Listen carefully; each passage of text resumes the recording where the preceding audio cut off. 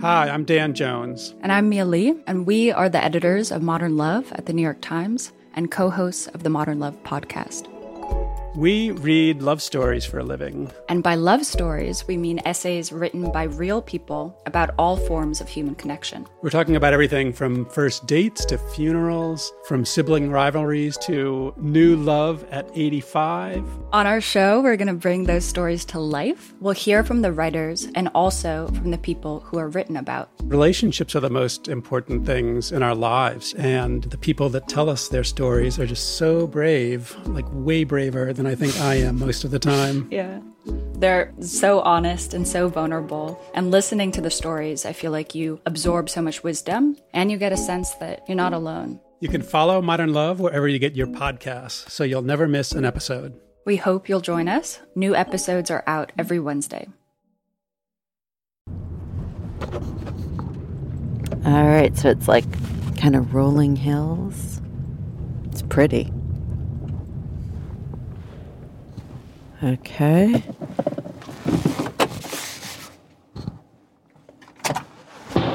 Ah! I just heard a gunshot.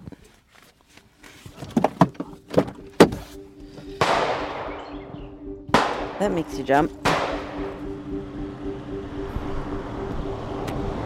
You've been seeing a lot of first-time gun owners in here? Yeah, quite a few. You know, a lot of new first-time shooters, first-time gun owners are coming in buying guns. Did you ever think that you would find yourself in line buying a gun? No. This would be the last thing I thought I would do. 48 years old, never crossed my mind until the election came up. Then I just started getting nervous, just like everybody else did. I mean, every time you drive by here, there's 12 people in line. It's got to tell you something. Will you just describe what... Woo! Hello. Can you just describe what it looks like? Okay, so we are just in a open grassy field. We have a table at the firing line, and we're just going to be setting up for 4 shooters at a time. Just take a deep breath. That's all. Just take a deep breath.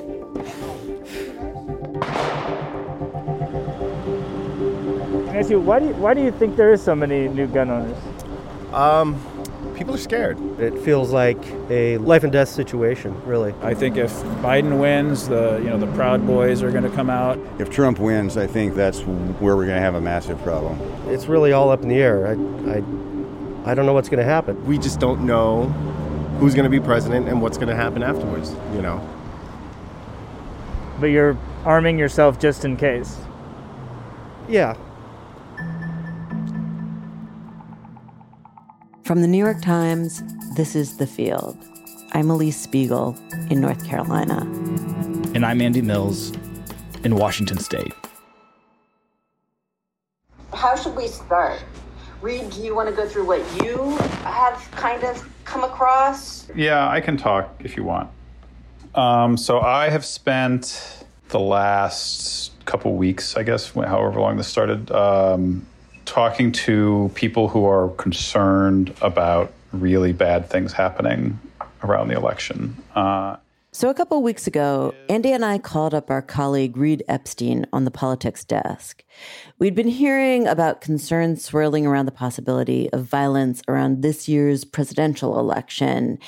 And we were all trying to better understand what that was about. You know, I talked to academics and people at think tanks and corporate security consultants. So Reed had gotten on the phone with all sorts of different professionals. People who are in charge of keeping polling places safe and maintaining security at facilities where they're actually going to count the ballots. To sort of check the pulse of all these different people. People who monitor domestic extremist groups, former State Department and Homeland Security officials. Whose job it is to think about stuff like this. And all of them were saying that they're taking extra precautions for this year's election in a way that's different from years before. Right. There certainly is more emphasis on security. A lot of people were very concerned that if there's not a decisive result on Election Day or the day after Election Day, and there's weeks of uncertainty that follows, that there could be a problem, or that the losing side mounts some sort of major protest event. There is a concern that something violent could happen. And a lot of these people that I talk to are either making contingency plans or urging others to make contingency plans to be prepared in case things go haywire. And then there was this other thing Reed had been hearing about, something much more tangible. 8 out of the 10 biggest weeks for gun sales since the late 90s in the United States have come since March of this year. Since the start of the COVID lockdowns in the U.S., gun sales had been breaking records. You know, it's not uncommon for gun sales to go up before a presidential election. That happened both before and after Barack Obama was first elected in 2008. But this time around, not only is it conservatives who might be fearful that a new president might take their guns away, but a lot of folks from across the political spectrum who are arming themselves for the first time in this country. Whoa. Can I just say a collective whoa? And so we set out to learn more about this group of people who were all buying guns for the first time. People on the left. And people on the right. Test, 1, 2. This is Andy Mills in Seattle, Washington. I am standing today outside of a gun store called Linwood Gun, which is just north of the city proper alongside a pretty busy highway. And out in front of the store, there are several people lined up, getting ready to go in. And I'm going to go see if any of them will talk to me. Hello, sir. Mind if I ask you a couple questions while you wait here? My name's Andy. No, but I want to answer questions. So a couple weeks ago, I spent several days going around to different gun shops on the outskirts of Seattle. Are you, by chance, newer gun owners? No. I've had guns since I was 12 years old. Walking up to people in these long lines. Have you noticed an uptick at all in newer gun ownership over the past few months? Yes. It's 100-fold. Everyone is coming to buy a gun. And right away, I was seeing exactly what Reed had just told us. Excuse me, are you a first-time or a new gun owner? Yeah. Yeah? Could I ask you a few questions about why? A ton of first-time gun buyers. I've always believed in the Second Amendment, but I've never really felt the need to have a gun. And an incredibly diverse group of people. I'm seeing Indians getting guns. Have you noticed that? I've seen Asian people getting guns. I've seen African people, liberals. Everybody got guns. How you gonna live without them? Do you yourself define yourself as politically left or politically right?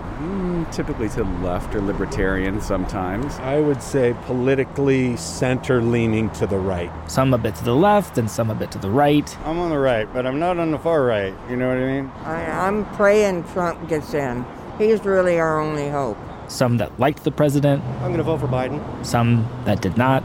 I don't want to vote for an asshole like Trump, but we have a generation to protect our kids. Some who were not first-time gun owners, but who were thinking about guns very differently in this moment. I've owned guns for years, but I just recently, for the first time, purchased an AR rifle, partly because of what's going on. But I came to Seattle to hear from people who were out buying guns specifically because they were worried about the possibility of violence from the political left. I think the left, while they talk a lot about freedom and rights and this and that, I think they're more oppressive. I think they're more closed-minded. The left claims that the right is intolerant, and the right would say the left is becoming intolerant.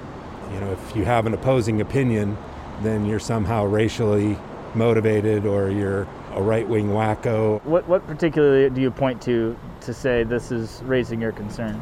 Riots.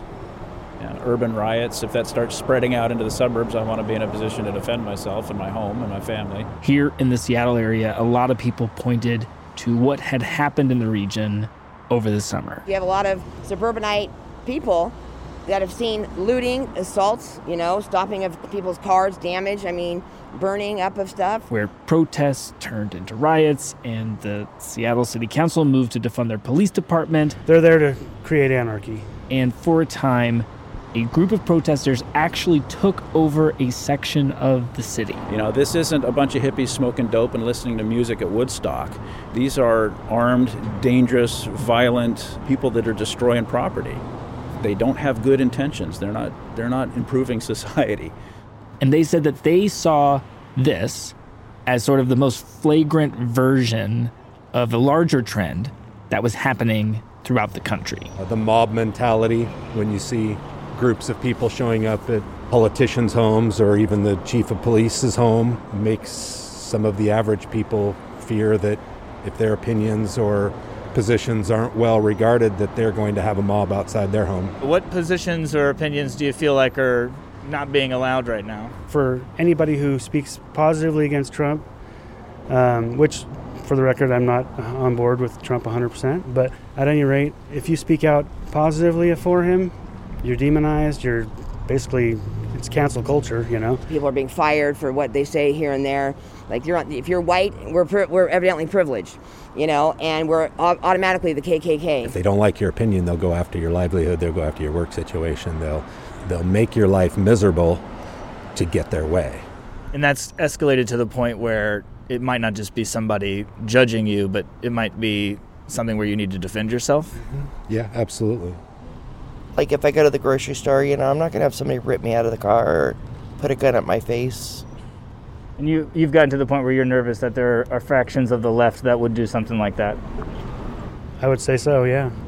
Once you say it's okay to punch a Nazi, and then you paint the other guy as a Nazi, then boom, it's okay to kill a Nazi, you know what I mean? And then you're a hero. You know, I don't want it to happen. Hopefully they don't have the guts. You know, hopefully they're all living in mom's basement, you know, but you just don't know. I think that they are pushing for a contested election so that they can ferment a civil war. Yeah. I don't ever want to shoot anybody, man, but, you know, to protect myself and my mom and my dog, man, you know, I guess if someone was trying to get in to harm us, I would.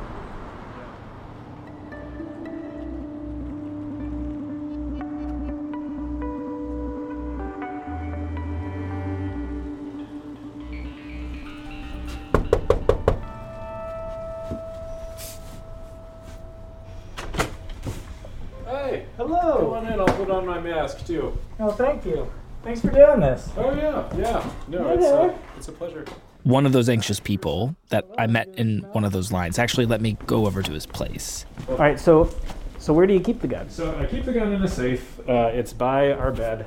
And to explain a little bit more about what it was that brought him out to the gun store. It's a quick combination. And I've timed it, and I can basically take it out, load it, and theoretically aim it in 10 seconds so far. You've gotten a few practices in? I have. I got a security consultant to come here, and he's also, you know, one of the trainers at the range.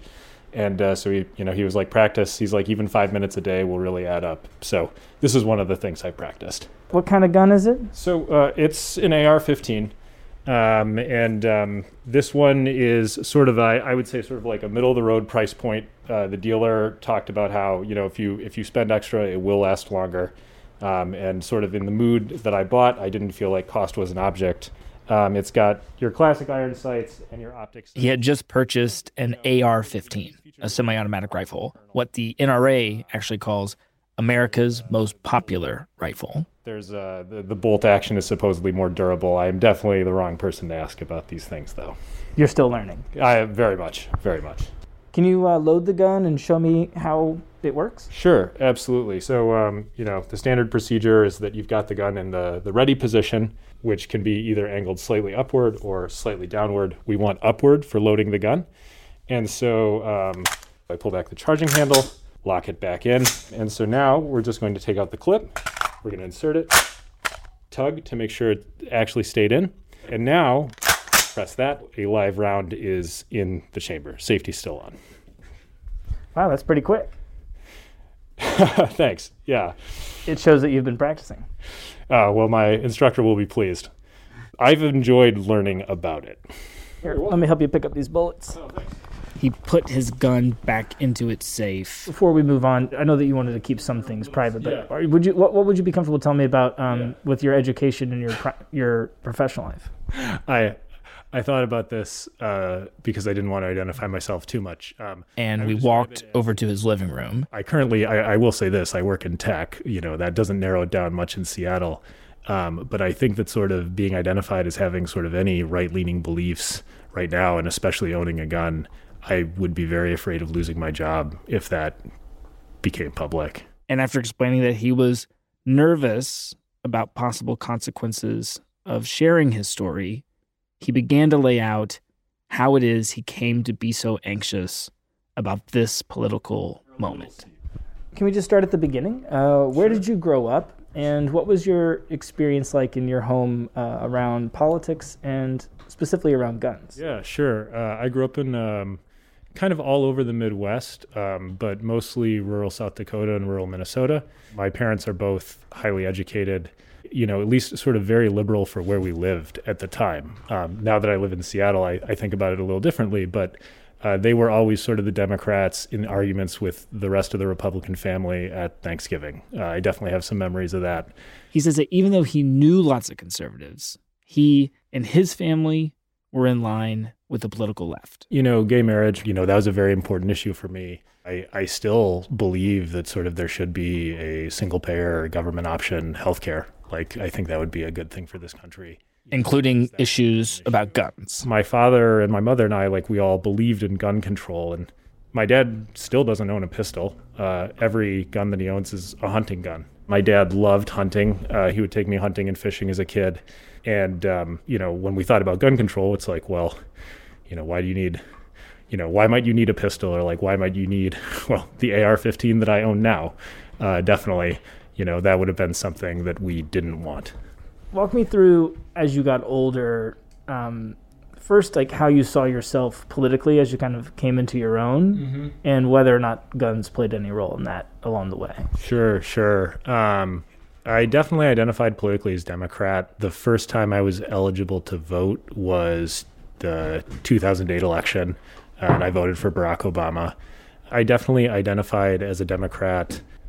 Really, honestly, until sort of this whole COVID thing came about. And so up to this point, he's basically been in alignment with all of the big progressive issues.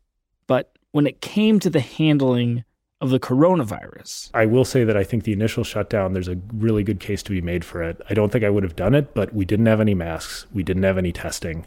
How else are you going to try to check the spread of the virus? I think by June, though, we had masks and we had testing, and yet people were still arguing for lockdowns. And I'm like, can we at least let young people go back to work? He just disagreed with the conventional thinking, and he felt that there wasn't really any place for him to give voice to that. When I would say things like this, or when other people would say things like this, the response was always you are not an authority that we trust. And I would say, okay, but there are other authorities, who are saying the things I'm saying. And they're like, well, we don't trust them either. And I'm like, okay, so, is being authority really the problem, or is it just not saying what you want to hear? That's the problem. That's what it felt like. Okay, so as the COVID lockdowns are happening, you're finding yourself feeling like you're arguing with people who usually feel more like political allies? Definitely. I have a group of really close friends, and the discussion last year was, is Bernie the right candidate? Are there any other candidates who are good enough for us? And I'm one of two in the group. The other, who has the same training that I do, we're both questioning the COVID stuff. And he says that part of all this is that as the lockdown wore on, the effect of the lockdown, this thing that he didn't even agree with in the first place, he started to feel it. I'm a very introverted person, and so honestly, for the first month or two, I felt great. I was like, wow, I don't have to commute to work. I have all this time. But I think that the isolation sort of did get to me. It took me longer than most, but it did get to me. And when he started talking about this with one of his friends, I'm like, it's driving me crazy, and I just feel trapped. And he said he was going through the same stuff. He's like, I'm feeling a lot of stress. He's like, but when I find myself getting caught in it, he's like, I force myself to turn it into action. This friend suggested that, he finds some way to take back some control of his life. And that was when I realized, I'm like, oh, I have lost my sense of individual power. And recommended to him that he consider buying a firearm. And so I made the decision to buy a gun. And so that was the plan. And then George Floyd died. A protest over the death of George Floyd started peacefully but has turned very destructive tonight. Then there were riots in Seattle. My wife and I got a notification. The city sent out a mass text that was like, there's a curfew in effect. And we're like, what's this about? Then my wife starts checking her phone and she's like, there are riots downtown. Here in Seattle, demonstrators threw Molotov cocktails at cars and buildings, causing multiple fires. Some threw fireworks into peaceful crowds and at police. From his perspective, these protests in Seattle were terrifying. We looked up where it was, sort of like a half mile from where we used to live. Swarms of people. There's property damage here. There's injuries and clashes with the Seattle Police Department. Let me step out of the way. They're just like a cop car was like totally trashed. And like there were police, but they were taking like defensive positions. They were like afraid to engage this crowd. Police are not 30 feet away, maybe 60, keeping the line of protesters back as firefighters work on these burning cruisers. Nobody is intervening as these people enter this business here. I mean, it was, the word that comes to mind is anarchy, just like a total loss of order. Stand back! Do not fucking get near me at all! So I realized, I'm like, if a riot happens, you are essentially on your own. We have reports of multiple officers and civilians injured. A number of SPD... That night, that Saturday night, sort of, you know, after my wife and I were watching this unfold, totally sleepless night. You know, I lay in bed and I thought about what would happen if like someone just like blew up the front of our house, like they'd blown up the front of those storefronts and just stormed in. I just thought about how bad I would feel if that happened and my wife were hurt or killed and I hadn't done anything to prepare for it. I was like, well, I need a gun that can handle a riot.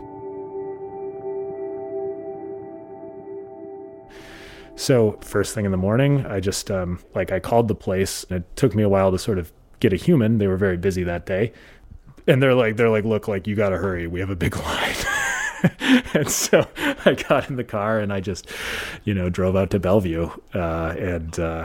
That's where I got my gun. That's where I practice now. And that's where I met you. So at first, he says that he doesn't really think that much about it. You can't just buy a gun. There's, usually a 2-week waiting period while the background checks are run.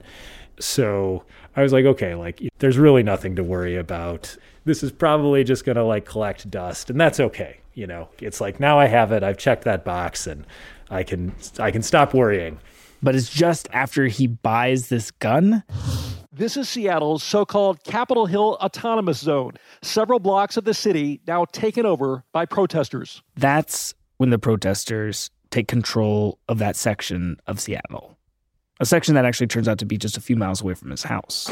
After several days of violent clashes between police and the protesters, officers retreated from the area to de-escalate the tension, effectively abandoning their station. And from his perspective, just like many of the other people who had met in these lines in front of gun stores, this was a step beyond what he thought was even possible in America. Breaking news in the so-called Capitol Hill organized protest zone. There's been yet another shooting early this morning. Protesters. So eventually, of course, I think at least one person was killed in the autonomous zone. Horace Lorenzo Anderson. He was murdered in Seattle's autonomous zone on June the 20th. And so finally sort of the mayor felt obliged to, end it and send in the police to break it up. After several weeks. After several weeks. It took a while. But there was still talk of defunding the police. And all of this just left me wondering, like, what is going on? I've many times wondered if I overreacted. And I'm still sitting on no. It's definitely possible, but if I've overreacted, I'm not alone. I mean, I know several people who have told me, like, yeah, when the city council said they were going to defund the police, I went out and got a firearm. What's keeping you up at night at this point? Just that it could happen again. Like when the election occurs, it just feels like whatever latent craziness was there, exploded before, could explode again. When you are practicing shooting your AR, when you are doing these maneuvers in your bedroom where you see how fast you can load it and have it ready, who pops into your mind as being on the other side of that gun?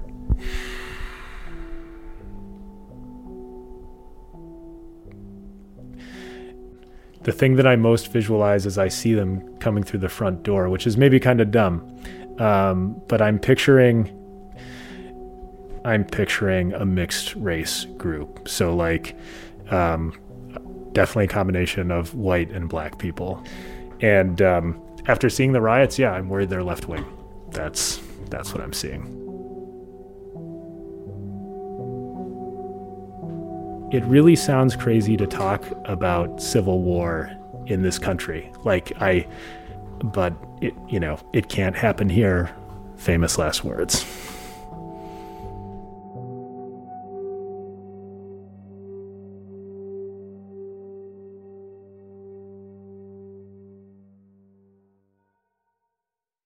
Every meal we eat has a history and a future. And on Next Bite, a new podcast from Chobani, we'll hear from changemakers in the food world, like Native American chef Sean Sherman. I want the next generation of kids to have better access out there, and I want to see a lot of education around why their indigenous ancestors' knowledge is so important when it comes to that connection of the world, the connection to the plants. Hear how Sean is revitalizing indigenous foods on Next Bite, wherever you get your podcasts.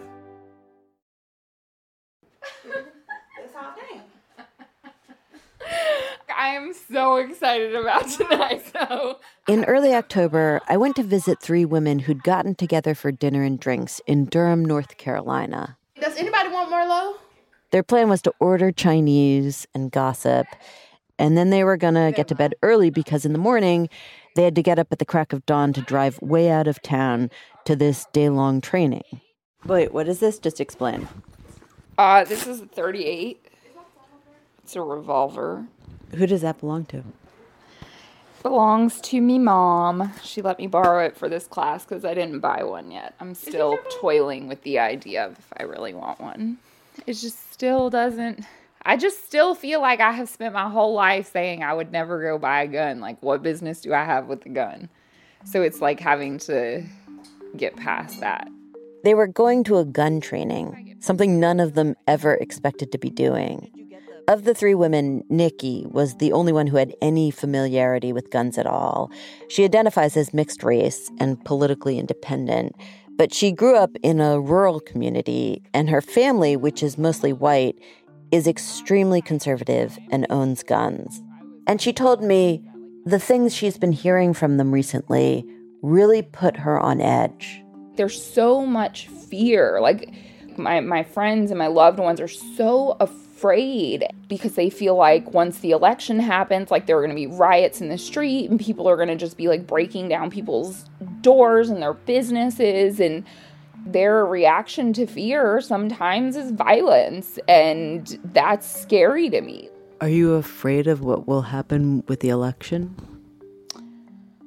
I already know that shit's gonna pop off after the election. Like, I don't know that afraid is the word, just because I think everybody's just preparing. You know, when you see people who are legitimately talking about another civil war, like, and not 1 or 2 people, but like truly quite a few people, just it weighs heavy on like my spirit and like my soul. So, gun training. What time are we leaving tomorrow to go to this shooting thing? Because I can't be hungover shooting a gun. Well, we only gonna have a little bit of wine. Okay. I had a huge bottle of white Moscato. Did somebody take my wine?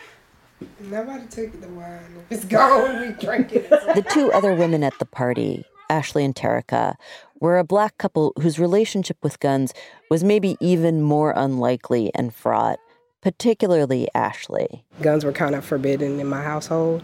My mom would never have allowed me to shoot, and she didn't even like for me and my sister to play with water guns. So I just never really wanted to be in the presence of one or have one. They gave me anxiety.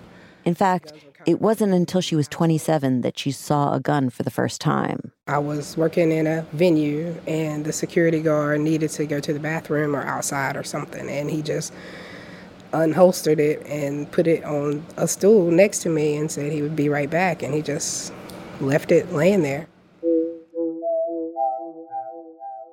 And I just started, my hands were kind of trembling a little bit, heart palpitation. I was sweating, like, I know what these things do, and it's just right here, and like all these things were going through my mind, almost like an irrational fear, like this gun is on the table and it could magically go off. Like, yeah, I never pictured myself like wanting to own a gun. And, that's how things stayed all through her 30s, through the Obama administration and the election of Donald Trump in 2016. Actually, Ashley says that when Trump was elected, she wasn't really worried. I didn't really think too much of it at that particular time. It was just more, I guess, shocking and surprising because, he was the dude from The Apprentice, and he had the funny hair and said all this stupid stuff, and it just was like shocking that he was elected. It wasn't like, oh, I got to get a gun because Trump is president. It wasn't like that. But then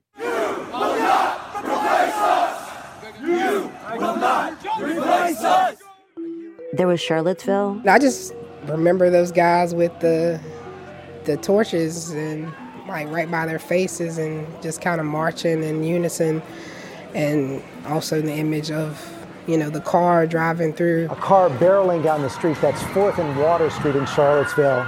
And there was a lot after Charlottesville.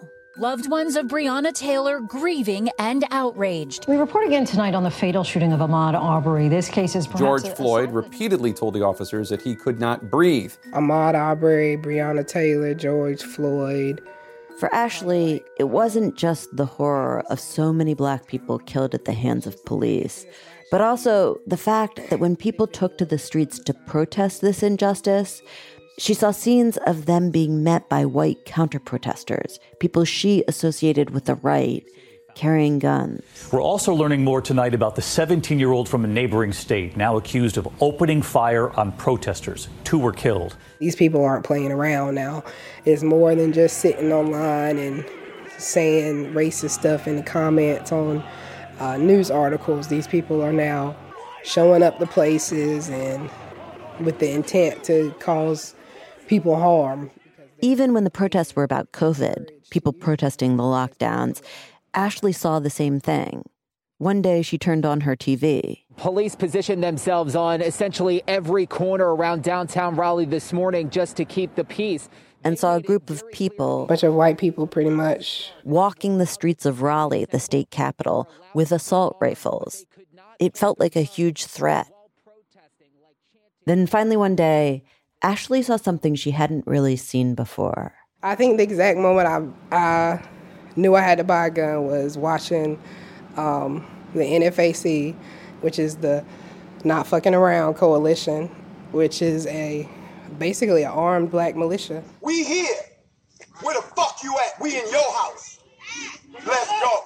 And they were counter-protesting to the KKK and white supremacist groups who were trying to rally in Stone Mountain, Georgia. And so there were like thousands of Black people with guns, like marching. Threat, counter threat, because threats don't mean shit to us. NFAC, motherfucker. Black people aren't encouraged to openly carry or to bear arms. And there's lots of reasons for that, and there's consequences to us for doing that aren't there for white people. And it was powerful to me. We haven't really seen Black people showing up armed and not aggressively, just walking around just like the white supremacists do, just like you have a right in this country to do. So finally, after months, Ashley goes online and buys a weapon. Can you show me your gun? So it's a Canik 9mm. That holds 14 rounds. Honestly, I just wanted to get it fast as I could because I was starting to get nervous that it would be harder to get or a longer period to wait. And so I just bought one to have one with the intention of going and practicing more with different kinds to find one that I really, really become one with it, In fact, the gun still feels so alien to Ashley that she practices just holding it in her hands at least twice a week. Sit on the bed and kind of hold it and, take the clip out and, just stand up and put it from hand to hand and look through the sights. But Ashley isn't just getting comfortable with the physical feel of the gun. I was once the type of person who would think, like, I could never shoot somebody, I could never do anything to defend myself in that type of way, because I just was never, I never felt like that type of person. But, like, the older that I'm getting, like, I don't really feel that way. Like, if it's me or somebody, like, it is going to be me. Wait, what do you mean when you say that? If I feel threatened, then I want to feel empowered to defend myself. And I've made myself okay with what that may mean. It definitely wasn't an easy decision, but that's kind of where I am with it. You have repeatedly criticized the vice president for not specifically calling out Antifa. I spoke to Ashley shortly after the first presidential debate. To condemn white supremacists and militia groups. And it was clear that watching the debate had only given Ashley more reason to believe that her fears of what might happen might actually be realized. What are you saying? I'm willing to do anything. I want to see peace. Then do it, sir. Say it. Do it. Say it. They asked him about the Proud Boys, and he said to tell the Proud Boys. Proud Boys, stand back and stand by. And then a few minutes later, he mentioned something about his supporters going to the polls. Will you urge your supporters to stay calm, not to engage in any civil unrest? President Trump, you go first. I'm urging my supporters to go into the polls and watch very carefully, because that's what has to happen. I am urging them to do it. All that is just encouraging people to be intimidating. If I see tens of thousands of ballots being manipulated, I can't go along with that. And I'll tell you what, does that from mean, a common sense, does that mean you're going to tell your people to take to the street? It means you have a fraudulent election. Like, he used that entire debate to illegitimize the election so that if he does not win, he can rally up his supporters to respond to that. They cheat. Hey, they found ballots in a waste paper basket. They all had the name Trump on them. That is scary because, like I said, they know how to get guns. They have access to them. They have them stockpiled. Like, these are people that have been preparing their whole lives for something to pop off, and they just waiting for the word. And he's telling them in so many words, I'm going to give you the word. And if I don't win this election, you know what to do. Do you think that the other side is as afraid of you as you are of them? I don't think the other side.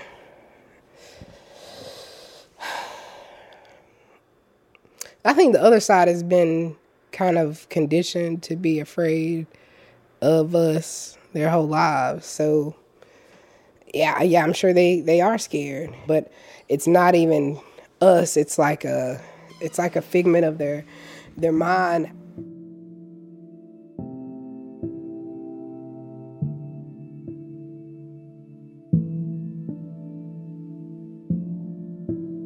Right before dinner, Ashley and Nikki sat in the living room comparing guns. That's nice. See, is it hard on your thumbs? Pop that clip out. No, yours isn't bad at all. No. Terica, what are you shooting, love? She's got a red one. I'll shoot it, okay. Whatever gun they give me, but hopefully it's a 45. I mean, anything else, I'm scared I might cry again. Terica, Ashley's girlfriend, was worried about the morning. She and Ashley had actually gone to a shooting range a few months back when they first started thinking about this, and it hadn't gone well. I thought it was going to be all cute, like Charlie Angels, and just I was practicing my poses, the whole Ice Cube thing from Friday. But then, when I shot it, it just got really real, really quick. Terica says as soon as the gun kicked back. Ashley, did I cry like a baby? Yeah, no, she did. She started bawling uncontrollably. Ugly cry, like I almost dropped the gun and went on safety cry. And I just was shaking. My whole body was shaking from the top to the bottom. But even though the first time was a little bit traumatizing, Terica was going to give it another go in the morning. Is there something specific that you're worried about? I'm definitely worried about the election. I'm worried about being black. I don't want to be a sitting duck. Before I left for the night, the three women gathered together in the living room for a toast. What are we toasting, y'all? Cheers to guns. We all being very brave going to take this class tomorrow. Yes. So. Yes.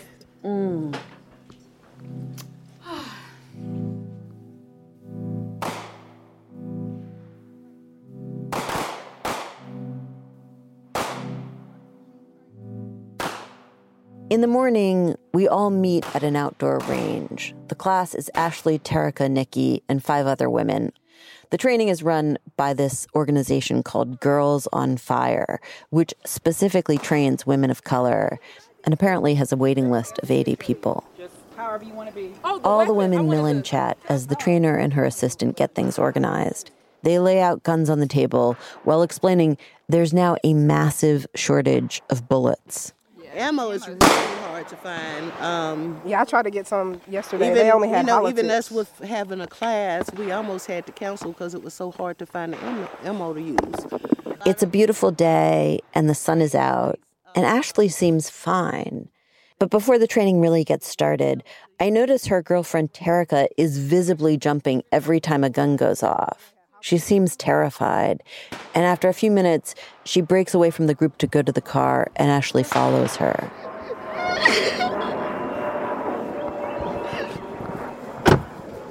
It's just making her nervous, but she'll be all right. She just got to calm down. Terica sits in the car, trying to steady herself, and eventually gets out and makes her way to the table where the guns are laid out. How you doing? I'm scared from the noise, but I can do it. Man, I can do this shit. I'm going to do it.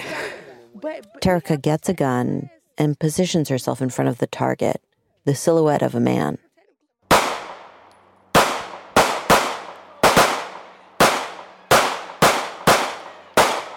You did it. How did it feel? He's dead. Yeah. Once Terica finishes, it's Ashley's turn. She picks up the gun she got online but has never actually used and stands in front of the target. Can you just explain what you're doing now?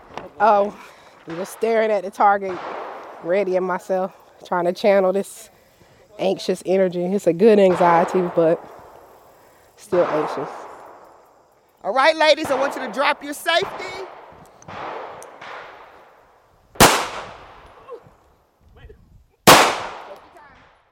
All of Ashley's shots land inside the body of the silhouette. There are neat holes dotting the man's chest and abdomen. But as she lowers her gun, you can see that her hands are shaking. Look, your hands are trembling. My hands are trembling. But I mean, it didn't impact my shooting, clearly. She goes through another round of shooting and another. And by the last time, you can see her hands barely shake at all.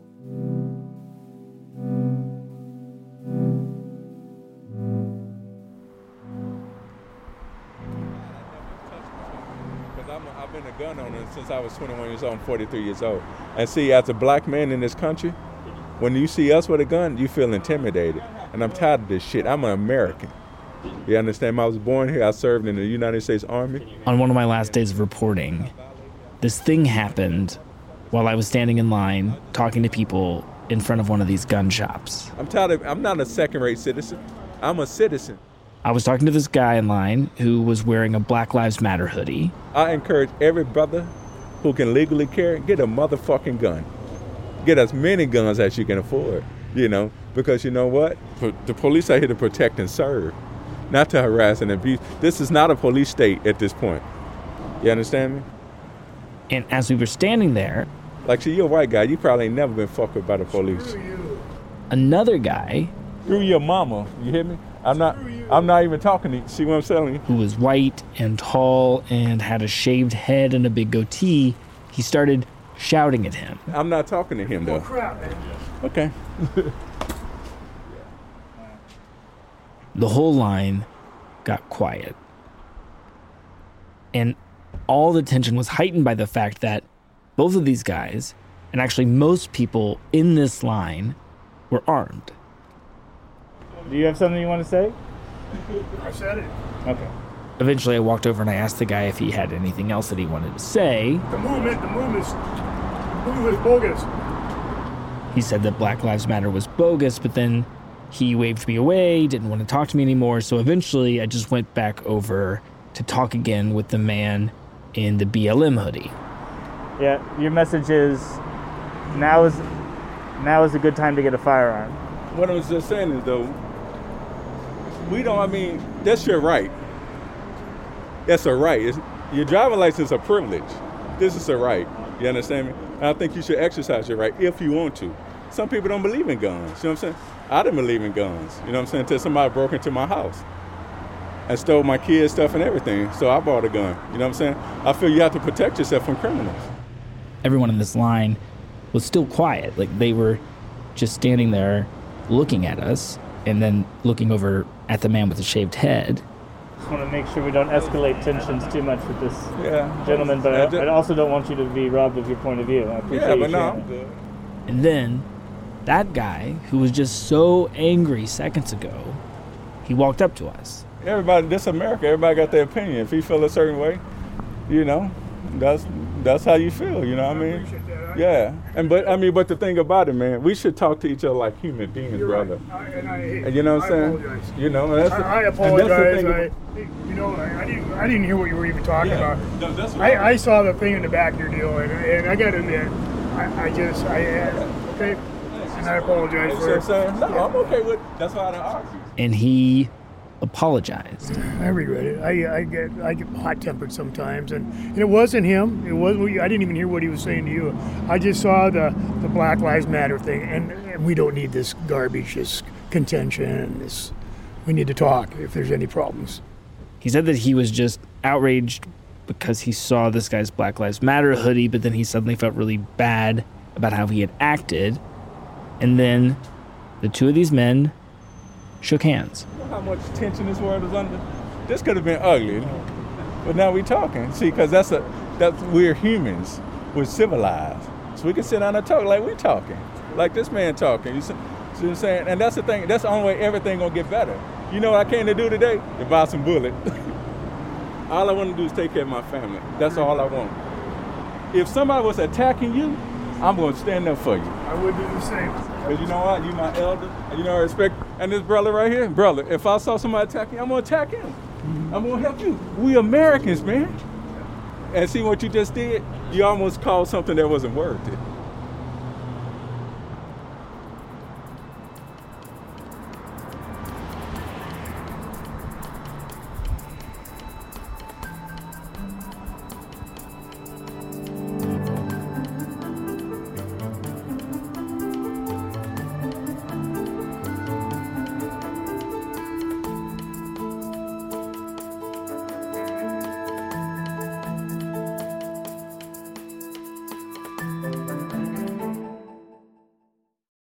Intuit is creating jobs for communities in need. For Sandra and Morristown, Tennessee, jobs have led to more optimism and opportunities. What really sets Intuit apart is they truly care about people. If you give someone an opportunity, their life will get better. And being able to see that affect my community in a positive light has been amazing. Learn how Intuit, the makers of TurboTax, QuickBooks, and Mint, is creating jobs for communities like Sandra's at intuit.com/possibilities. Here's what else you need to know today. J'ai décidé qu'il fallait retrouver, à partir de vendredi, le confinement qui a stoppé le virus. On Wednesday, the leaders of both France and Germany announced broad new restrictions on their citizens' movements in order to beat back a deadly second wave of the coronavirus. J'ai confiance en nous, en vous. Confiance en notre capacité à surmonter cette épreuve. France is reimposing a nationwide lockdown that would close most non-essential businesses, including bars and restaurants, severely limit travel outside the home, and ban public and private gatherings. Besonders hoch ist. Wir erleben einen exponentiellen Anstieg der Zahlen. Germany will close all restaurants and bars to customers, require sports teams to play to empty stadiums, and shutter gyms and theaters. Mit Verdopplungszeiten, die sich weiter verkürzt haben. With infections rising rapidly across Europe, multiple countries are returning to the kind of sweeping shutdowns that they introduced in the spring to prevent hospitals from becoming overwhelmed with infected patients.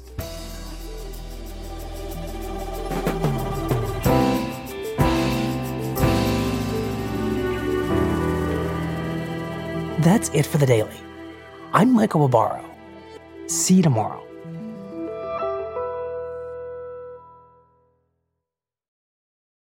Why does quicksand work so slowly? Question everything. That's what Hyundai did. It's how they created the all-new Hyundai Tucson, with available innovations like a huge 10.25-inch infotainment screen and digital key technology, allowing you to use your smartphone as a spare key. And you always get Hyundai's complimentary maintenance for 3 years or 36,000 miles. Test drive the 2022 Hyundai Tucson at your nearest Hyundai dealer or learn more at HyundaiUSA.com.